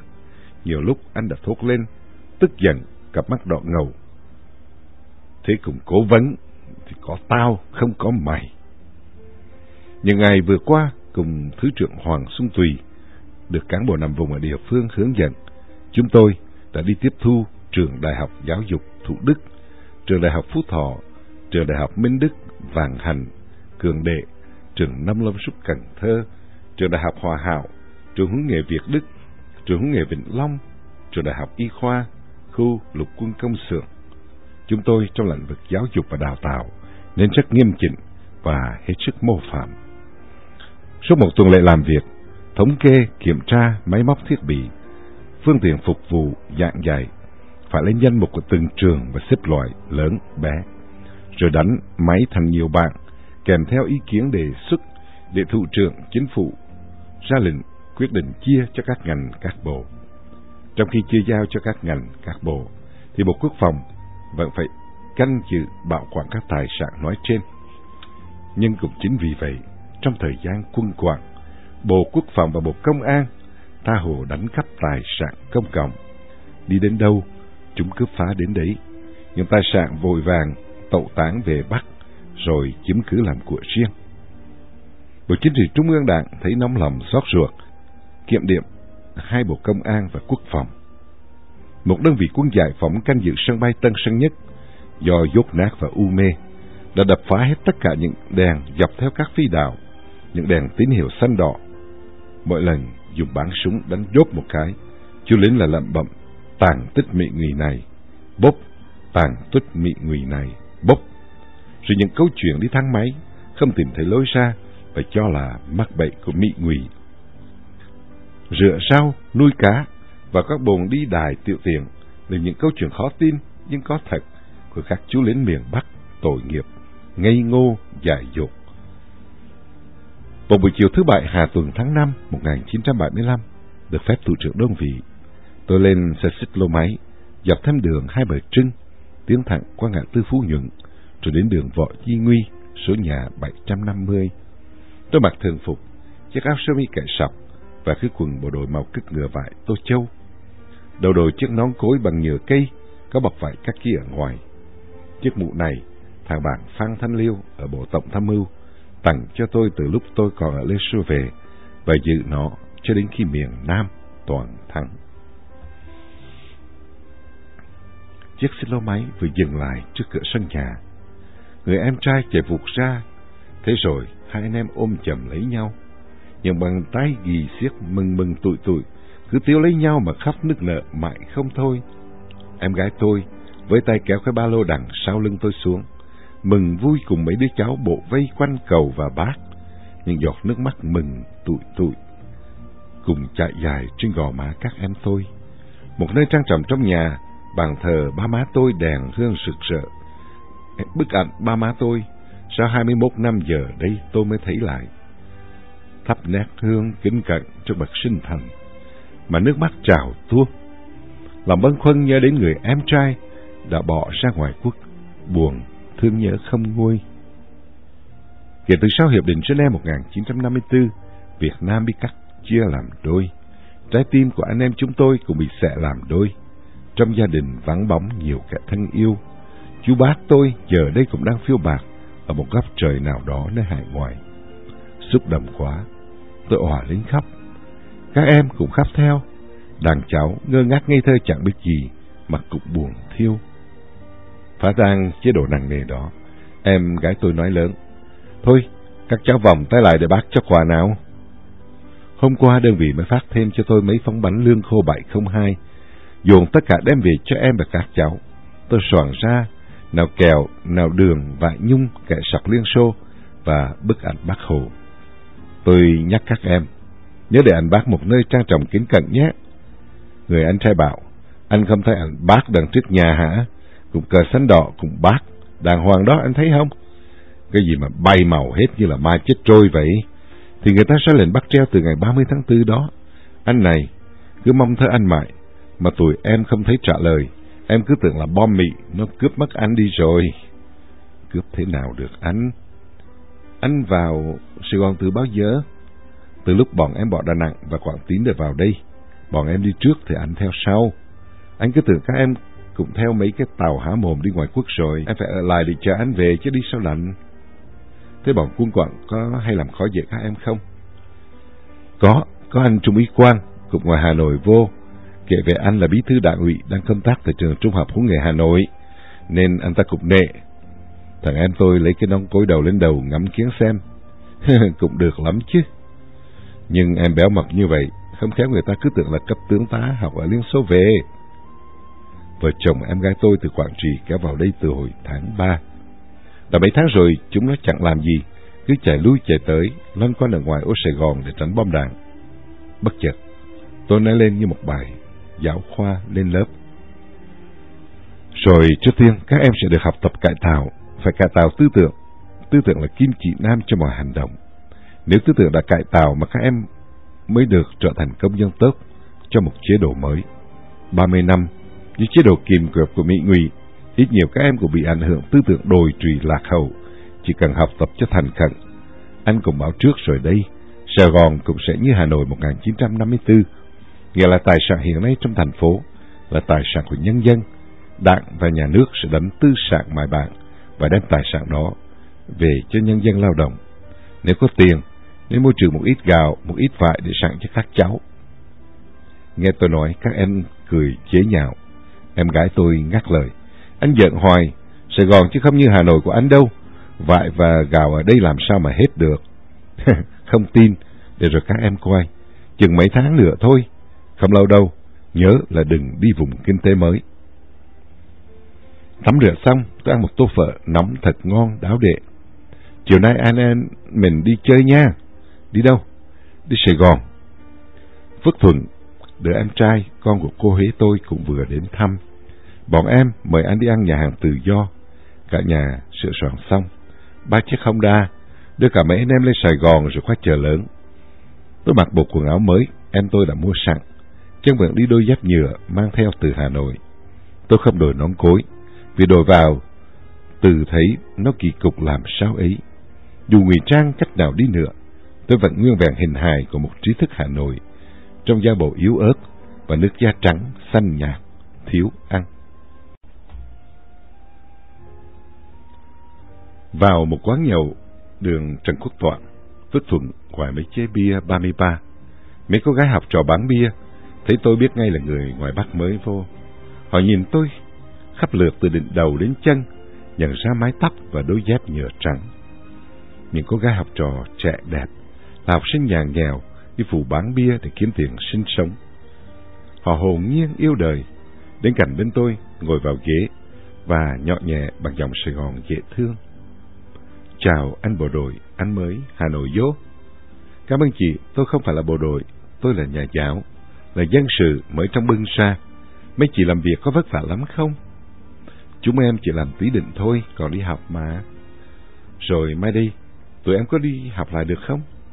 Có chứ, nhất định sớm muộn gì cũng đi học lại. Phước Thuận nháy mắt đá lông nheo, ý hỏi tôi có chịu cô ấy không? Thuận sẽ giới thiệu cho tội nghiệp cho em tôi.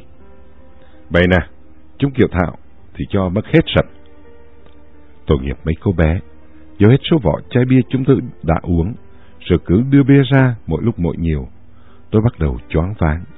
Mùi nước hoa hòa lẫn mùi son phấn, hương thơm tỏa ra từ mấy cô gái học trò bán bia, đầy vẻ quyến rũ và khiêu gợi. Phải đấu tranh tư tưởng lắm mới giữ được thăng bằng, nhớ lại lời căn dặn trước ngày tiếp quản. Nơi đó có nhiều viên đạn bọc đường đang chờ các đồng chí. Nếu không cương quyết, rất dễ bị sa ngã biến chất. Nghĩ đến đó tôi giật mình. Từ Kiều Thảo thấy mình đã bị lung lay, chao đảo trong tư tưởng. Quyết không để cho tư tưởng mình bị hụ hóa. Hãy xua đuổi nó đi. Các em tôi trả tiền, bắt tay cảm ơn các cô. Các cô có vẻ quyến luyến. Rồi chúng tôi đến nhà hàng Tự Do để ăn cơm tối. Lần đầu tiên tôi vào một nhà hàng lịch sự. Trong nhà hàng quan sát kỹ, tôi thấy có rất nhiều người đẹp. Nhưng tại sao những người đẹp lại đến đây có một mình? Hay là chỉ anh ta? Tại sao lại có những người đẹp như vậy mà đi làm tiền? Tôi không tin điều đó. Giờ tôi mới rõ. Người chạy bàn tiến về phía chúng tôi.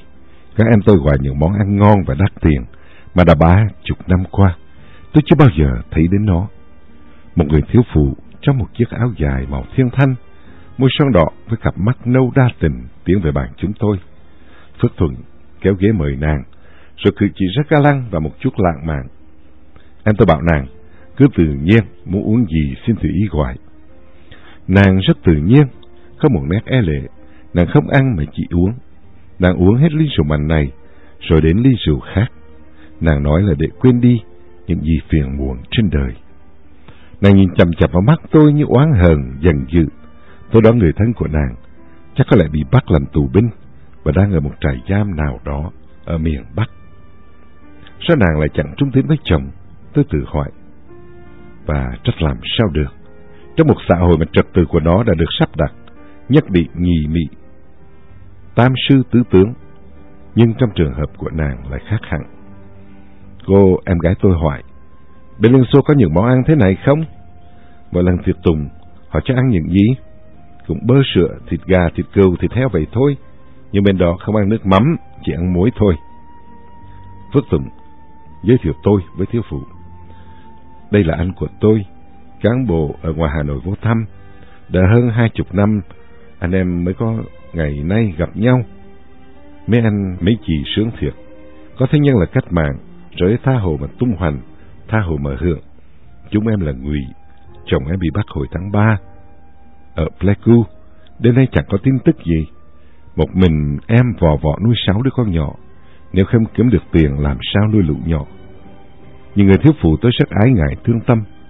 Tâm hồn và cái nhìn dưới góc độ của một nhà giáo. Tôi phải nghĩ phục hồi nhân phẩm cho những người phụ nữ Việt Nam. Nghĩa là nhà nước phải có công việc cho họ làm ăn lương thiện kiếm sống. Trong cuộc chiến 30 năm, người Nga, người Pháp, người Mỹ đã chà đạp đến nhân phẩm của con người phụ nữ Việt Nam. Xã hội phải tạo ra công việc làm chính đáng để đưa những người phụ nữ này trở lại cuộc sống bình thường, trở lại địa vị của họ, thoát ra khỏi vùng lầy nhơ nhớp của xã hội để hoàn lương. Ngoài Bắc, các anh nghĩ về chúng em như thế nào? Anh hình dung là các em đang sống chui rúc trong căn nhà ổ chuột ven các ven sông, đói khát, thiếu ăn thiếu mặc và quê mùa lạc hậu. Người ta vẫn đem những thước phim quay ở vùng giải phóng, cảnh chết chóc với thân thể lọa lồ, thiếu ăn thiếu uống ở các trại định cư, trong những mái nhà tôn lụp xụp để so sánh với miền Bắc xã hội chủ nghĩa. Không ngờ ở đây, nhà nào cũng có tivi, tủ lạnh, xe Honda, xe hơi, một mức sống khá cao so với Liên Xô. Sài Gòn vẫn hơn hẳn. Tại các tỉnh miền Tây, sức sống mạnh liệt hơn. người già trẻ con miền Bắc, mỗi tháng chỉ được 100 gram thịt và 100 gram đường, thế mà có lúc cũng chẳng có hàng để mua.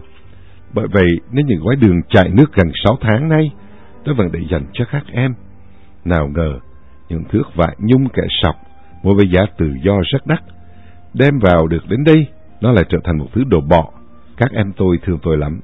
Lý thuyết và thực tế khác biệt quá xa. Bây giờ anh đã thấy, tin có mức độ những gì người ta nói. Thực tế Sài Gòn giàu có như vậy, làm sao mà bưng tay bịt mắt được những cán bộ chiến sĩ và nhân dân miền Bắc.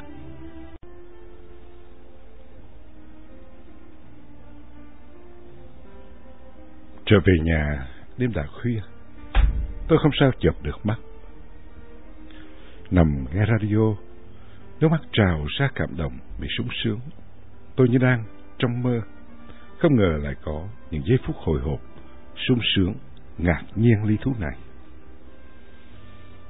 Nghe tiếng trợn mình của bờ lưng trải dài trên nệm ấm, bà Tuyết, người em dâu của tôi hỏi: "Sao? Là nhà anh không ngủ được à?" "Không sao, lát nữa anh sẽ ngủ. Anh chưa buồn ngủ mà, các em cứ ngủ trước đi." Tôi cố đẩy mình vào giấc ngủ. Sáng sớm mai, khi mặt trời nhô lên khỏi sân golf, cũng là lúc tôi trở mình thức dậy. Nào sữa, bánh mì, cà phê để chuẩn bị sẵn. Tắm rửa xong, tôi trở lại bàn ăn sáng. Các cháu tôi, đứa bá cổ, đứa níu đầu xúm xít quanh tôi, làm tôi rộn lên niềm vui bất tận, như có ngày hội lớn. Đang ăn sáng thì Hồ Trọng Tùng, Phan Thị Táo, Nguyễn Lự là những người bạn học cũ của tôi năm xưa kéo đến thăm. Tùng là đại úy quân đội Việt Nam Cộng Hòa bị thương, mù cả hai mắt. Tùng to cao và béo khỏe. Tùng là bạn thân của tôi vào những năm học lớp đệ thất, đệ lục năm 1954. Tùng hỏi tôi: "Quýnh, nghĩ sao khi Kiều và bà con bỏ ra đi?" Tôi trả lời: "Mỗi người mỗi ý nghĩa khác nhau. Theo mình mỗi người có một chính kiến khác nhau, nhưng anh em vẫn là anh em, bà con vẫn là bà con. Mình phải tôn trọng nhau." Mình hát cho Quýnh nghe bài Hồ Chí Minh đẹp nhất tên người. Ok? Tùng cất cao giọng: "Hồ Chí Minh đẹp nhất tên người là một niềm tin Hồ Chí Minh." Hát vậy thôi, chứ không ai khoái chơi già râu đó đâu. Tiện đây, mình có việc muốn nhờ Quýnh giúp có được không? Mình lấy vợ Biên Hòa, có một vườn bưởi rất rộng. Từ ngày dạy ngụ thì về dưới đó, nay khó khăn. Mình muốn trở lên Sài Gòn, giúp lo hộ khẩu cho mình được không? Nghe người ta nói Quýnh ở trong ban quân quản thành phố, mình tìm đến thăm và nhờ giúp nếu được. Tôi không hứa chắc, nhưng để mình nghiên cứu có cách chi giúp Tùng được không? Vì mình không ở trong lĩnh vực này. Tuy nhiên, mình sẽ nhờ mấy người bạn lo cho. Lự nay là thiếu tá, cũng bỏ chạy về đây với gia đình. Còn Táo vẫn như xưa chưa lấy chồng, đang dạy học tại quận 3 Sài Gòn. Táo và gia đình vào Sài Gòn từ mùa hè đỏ lửa 1972, khi Quảng Trị rơi vào tay giặc. Táo nói, lo lót lắm mới được đi dạy học ở đây, té ra thế y chang à. Gặp lại bạn cũ, gợi lại trong tôi cả một chuỗi ngày thơ ấu. Ngày mà Tùng, Táo, Lự, Lan cùng tôi để thi tiểu học. Những ngày dự hội chợ cắm trại trong dinh từ trường Quảng Trị. Tùng hát rất hay và Ngọc Lan cùng hát. Vượt đèo vượt mương vô, băng qua rừng hoang vô, hò đều hò vang vô, nào cùng nhau qua đèo núi cao. Trong bao la khắp trời, anh em ta đón mời đời tự do thắm tươi. Bài hát cách đây hơn 50 năm gợi lại trong tôi những hình ảnh quê hương thân thương mà 50 năm về trước Tùng và Ngọc Lan đã hát. Còn tôi thì Lự đi làm đất, đến vụ hè lại bận rộn với đồng áng thu hoạch lúa. Gánh thóc về, gánh về. Đêm qua trăng mơ thức suốt đêm khuya, hỡi chàng mà chàng ơi, bóng người thấp thoáng qua làng nắng mới, vui chân đi tới phiên chờ mai. Gánh thóc về, gánh về. Rồi những ngày từ dạ mái trường huyện Triệu Phong đầy quyến luyến, chúng tôi lang thang giữa mái trường trung học Nguyễn Hoàng, cạnh vườn hoa trên tỉnh những năm đệ thất, đệ lục là vào năm 1953, 1954. Và bây giờ 21 năm mới gặp lại nhau. Ít lâu sau, tôi được người chị họ Bạch Yến cho hay là Hồ Trọng Tùng đã bị chán ghét sự áp bức của chế độ nên đã tự vận. Tôi ân hận, bùi ngùi thương cảm, đã không giúp được gì cho người bạn tàn phế xấu số này. Đám tang bạn tôi trong làng lẹ, không có người đi đưa, vì ai cũng sợ bị liên lụy. Nguyễn Lự đã bị đưa đi học tập cải tạo ngoài Bắc. Nhớ đến thằng Đại, thằng Kha đều chết trận, dân làng tán loạn, tản mát nhiều nơi để kiếm sống. Trưa hôm đó, em tôi dẫn tôi đi mua đồ, vào chợ lớn mua vải và ra Đa Cao may mấy bộ áo quần. Nó đưa tôi vào mấy salon bán xe Honda. Nó mua cho tôi một chiếc Honda C50 còn mới tinh với giá là 200.000 đồng, tiền cũ miền Nam. Những ngày hôm sau, em mua cho tôi đủ thứ đồng hồ, bút máy, giày, dép. Tôi sợ không dám đưa những thứ đó về đơn vị. Thế nào các đồng chí cũng xì xào nhỏ to là tôi đã đi mua bán đồ đạc, xe máy. Một tuần sau, tôi chở em tôi đến tiệm sách Khai Trí đường Lê Lợi. Vừa nhìn chiếc xe ở trước cửa, khóa cổ xe lại, vào trong tiệm sách ít phút trở ra, chiếc xe không có cánh mà bay. Tôi buồn thiêu. Hai anh em lên xe bus trở về nhà. Tôi bảo, thôi thì của nhân dân trả lại cho nhân dân. Các em tôi òa lên, cười chế nhạo. Ban đêm, những lực lượng chống đối bắt đầu xuất hiện. Những đám tàn binh có vũ trang, lực lượng phun rô trên cao nguyên phối hợp với các đơn vị quân đội Việt Nam Cộng Hòa còn sót lại, trở lại làm chủ chiến trường. Đắk Lắk, Khâm Tum, Ba Mê Thuột, hàng đơn vị sư đoàn phải được điều động rút khỏi Sài Gòn đi làm nhiều vụ tạo thanh cao nguyên. Những kho lương thực được cất giấu kỹ chuẩn bị cho việc giải phóng trước kia đã bị bỏ rơi vì người quản lý kho để chạy về các thành phố. Lực lượng phun rô và tàn binh vào tiếp quản để chống cự lại quân đội miền Bắc. Trong cuộc tạo thanh trừ loạn, người ta còn sử dụng những đơn vị quân đặc biệt của Nga và Cuba. Thành phố ban đêm giới nghiêm, các cán bộ bộ đội không dám ra đường vì sợ ám sát. Tại các tỉnh miền Tây Cao Lạnh, An Giang, giáo phái Hòa Hảo hoạt động chống đối chế độ. Tây Ninh, Cao Đài cũng hoạt động mạnh. Tại Mỹ Tho, Bến Tre, Gò Công, các mặt trận quốc gia, Liên minh kháng chiến phục quốc, mặt trận Liên bang Đông Dương phục quốc, các đảng rồng đỏ, rồng đen bắt đầu xuất hiện. Gò Công là nơi bỏ ngỏ giữa quân khu 7 Sài Gòn và quân khu 9 Cần Thơ. Cả hai quân khu đều xa xôi nên phong trào đối kháng lên mạnh. Ở các huyện Duyên Hải, Gò Công có xã cờ vàng ba sọc đỏ phất phới bay, có nơi sạt trận cách mạng bị tự hình. Bờ biển Gò Công và bờ biển Bến Tre là hai bãi biển thuận lợi nhất cho người vượt biên. Bọn công an và quân đội bán bại cho các ghe tàu vượt biên để nhận lấy những lượng vàng giả, rồi vàng giả được đem đội tầng kho để lấy vàng thiệt. Sau khi làm ăn khấm khá, bọn công an lại tổ chức vượt biên đồng loạt. Tòa án quân sự đặc biệt lập ra khắp nơi vì phong trào đàn áp đẫm máu diễn ra từ Nam Vị Tuyến 17 đến Cà Mau. Chỉ sau 3 tháng tiếp quản, có hơn 8.000 cán bộ đảng viên cao cấp sa ngã, hụ hóa, mất phẩm chất, nhiều người mắc bệnh lậu, giang mai đi điều trị ở các bệnh viện. Chỉ trong 90 ngày mà đã mất 8.000 cán bộ nòng cốt tiếp quản miền Nam, trong đó chủ yếu là quân đội và công an, nhân dân vũ trang. Số cán bộ các ngành, các bộ phần lớn, đồng chí lớn tuổi là cán bộ miền Nam tập kết, báo cáo mật trong các đảng đoàn và các tỉnh ủy ở địa phương, phổ biến đến tầng cấp huyện ủy viên cho biết như vậy.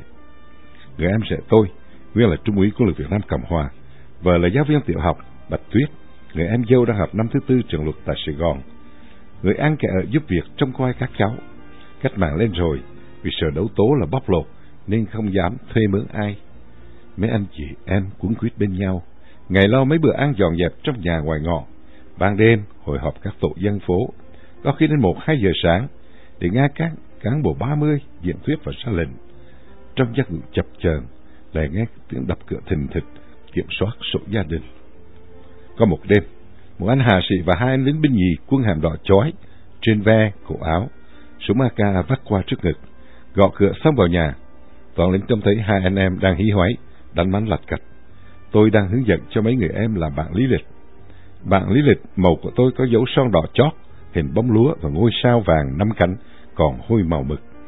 Người lính cầm lên đọc, nhìn lên cái dấu Việt Nam Dân Chủ Cộng Hòa, anh ta ruột lại, thái độ bắt đầu thay đổi. Người lính trẻ xuống giọng: "Đồng chí đi phép?" "Không, tôi đang làm nhiệm vụ trong ban quân quản của thành phố." Toàn lính vội vàng chào rồi rút lui. Thành phố ngột ngạt nhất là giai đoạn quân quản, giai đoạn hỗn quân, hỗn quan nhất. Bọn sĩ quan quân đội và công an vũ trang tha hồ vơ vét làm giàu. Các chiến sĩ thì phải luôn giữ 10 lời thề danh dự, nên bị đói khát vì thái độ tẩy chay và lạnh nhạt của dân chúng Sài Gòn. Bọn nằm vùng nhân danh mặt trận giải phóng, bọn cách mạng 30 tháng 4 tha hồ tác oai tác quái lên mặt với dân địa phương. Những gia đình có dính dáng đến chế độ cũ hồi hộp, lo lắng, chờ đợi sự đẫm máu, trả thù sẽ diễn ra. Một tháng sau, lên trình diện để được đi học tập cải tạo, trở thành người công nhân tốt của chế độ mới. Ngoài trừ tướng đầu hàng Dương Văn Minh, ngoài trưởng Vũ Văn Mậu chỉ bị quản thúc tại gia, còn nhất loạt phải đi trình diện. Hàng loạt tướng tá, sĩ quan các cấp, kể cả những người đã về hưu, cũng tự nguyện đăng ký để được đi học tập cải tạo 10 ngày, rồi trở về đoàn tù với gia đình vợ con.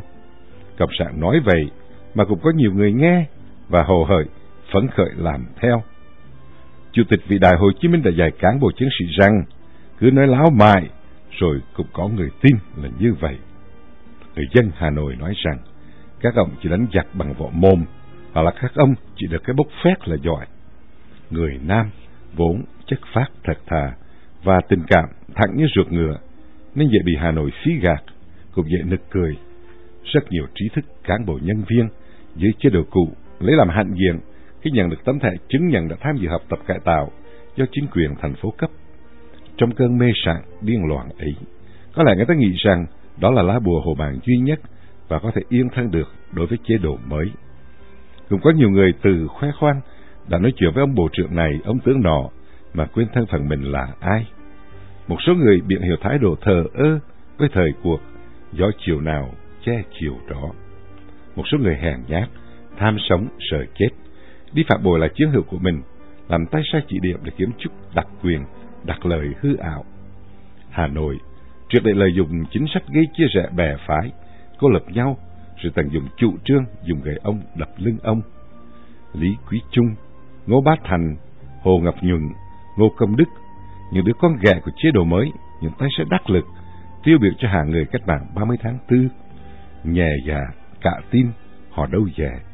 Suốt 30 năm, hiện nay những người sĩ quan dưới thời kháng chiến chống Pháp trước năm 1954 vẫn còn bị hành hạ trong các trại học tập cải tạo, Làng Hít, Bắc Cạn hoặc Yên Bái, Lào Cai, Sơn La, Nghĩa Lộ.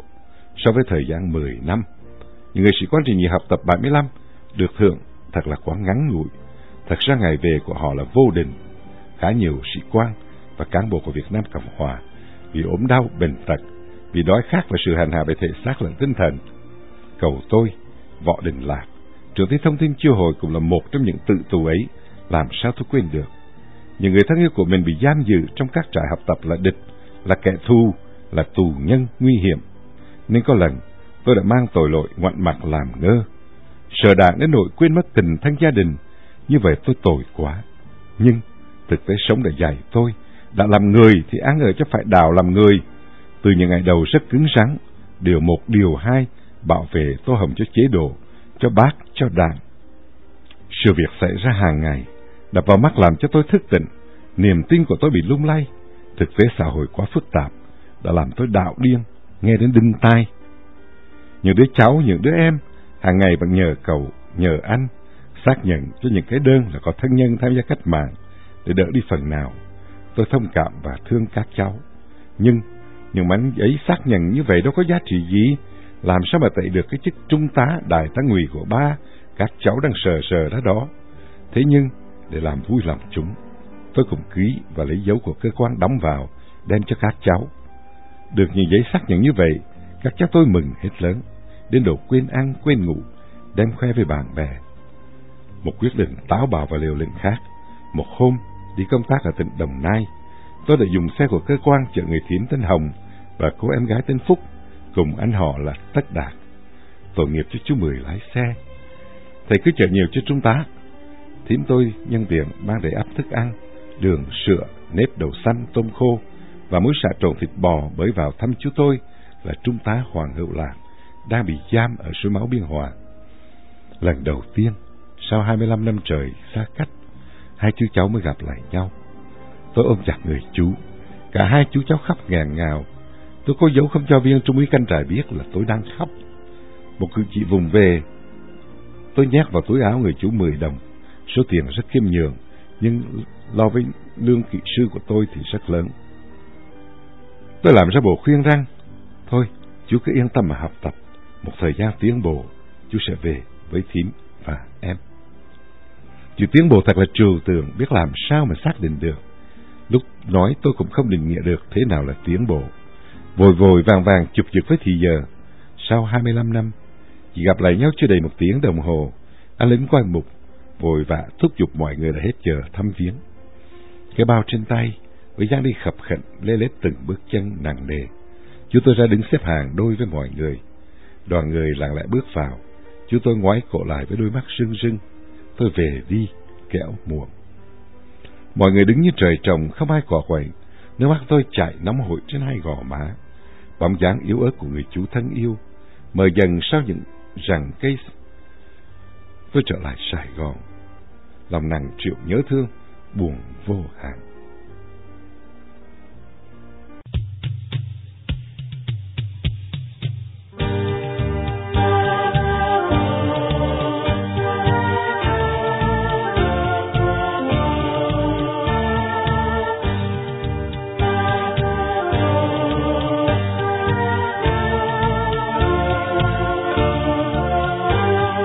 Giặc từ miền Bắc vô đây, bàn tay như màu đồng bào.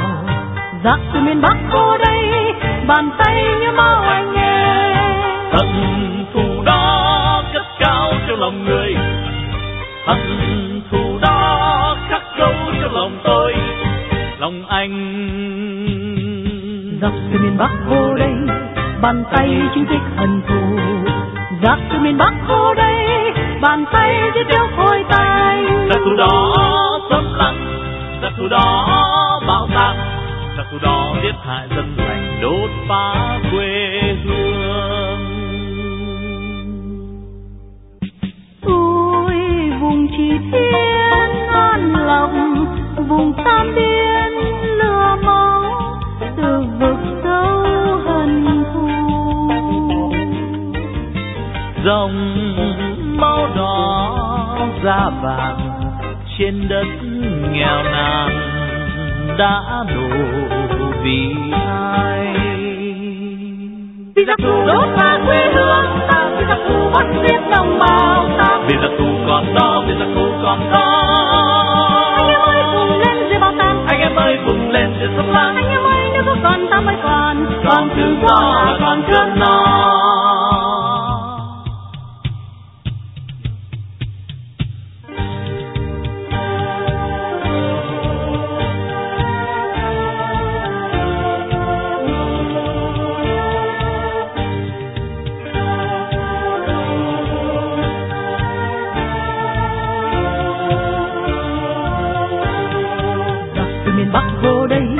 Bàn tay như màu đồng bào. Giặc từ miền Bắc vô đây, bàn tay như màu anh em. Hận thù đó cất cao trong lòng người, hận thù đó khắc sâu trong lòng tôi, lòng anh. Giặc từ miền Bắc vô đây, bàn tay chinh dịch hận thù. Giặc từ miền Bắc vô đây, bàn tay giết chóc hôi tanh. Giặc thù đó xâm lăng, giặc thù đó bạo tạc, giặc thù đó giết hại dân lành, đốt phá quê hương. Ôi vùng Chỉ Thiên An Lộc, vùng Tam Biên lửa máu, từ vực sâu hận thù. Dòng máu đỏ da vàng trên đất nghèo nàn đã đổ vì ai? Vì giặc thù đốt phá quê hương ta, vì giặc thù bắt giết đồng bào ta. Vì giặc thù còn đó, vì giặc thù còn đó. Anh em ơi vùng lên dưới bao tang, Anh em ơi vùng lên dưới sông Lam. anh em ơi nước dù còn ta mới còn. Còn tự do là còn cơm no.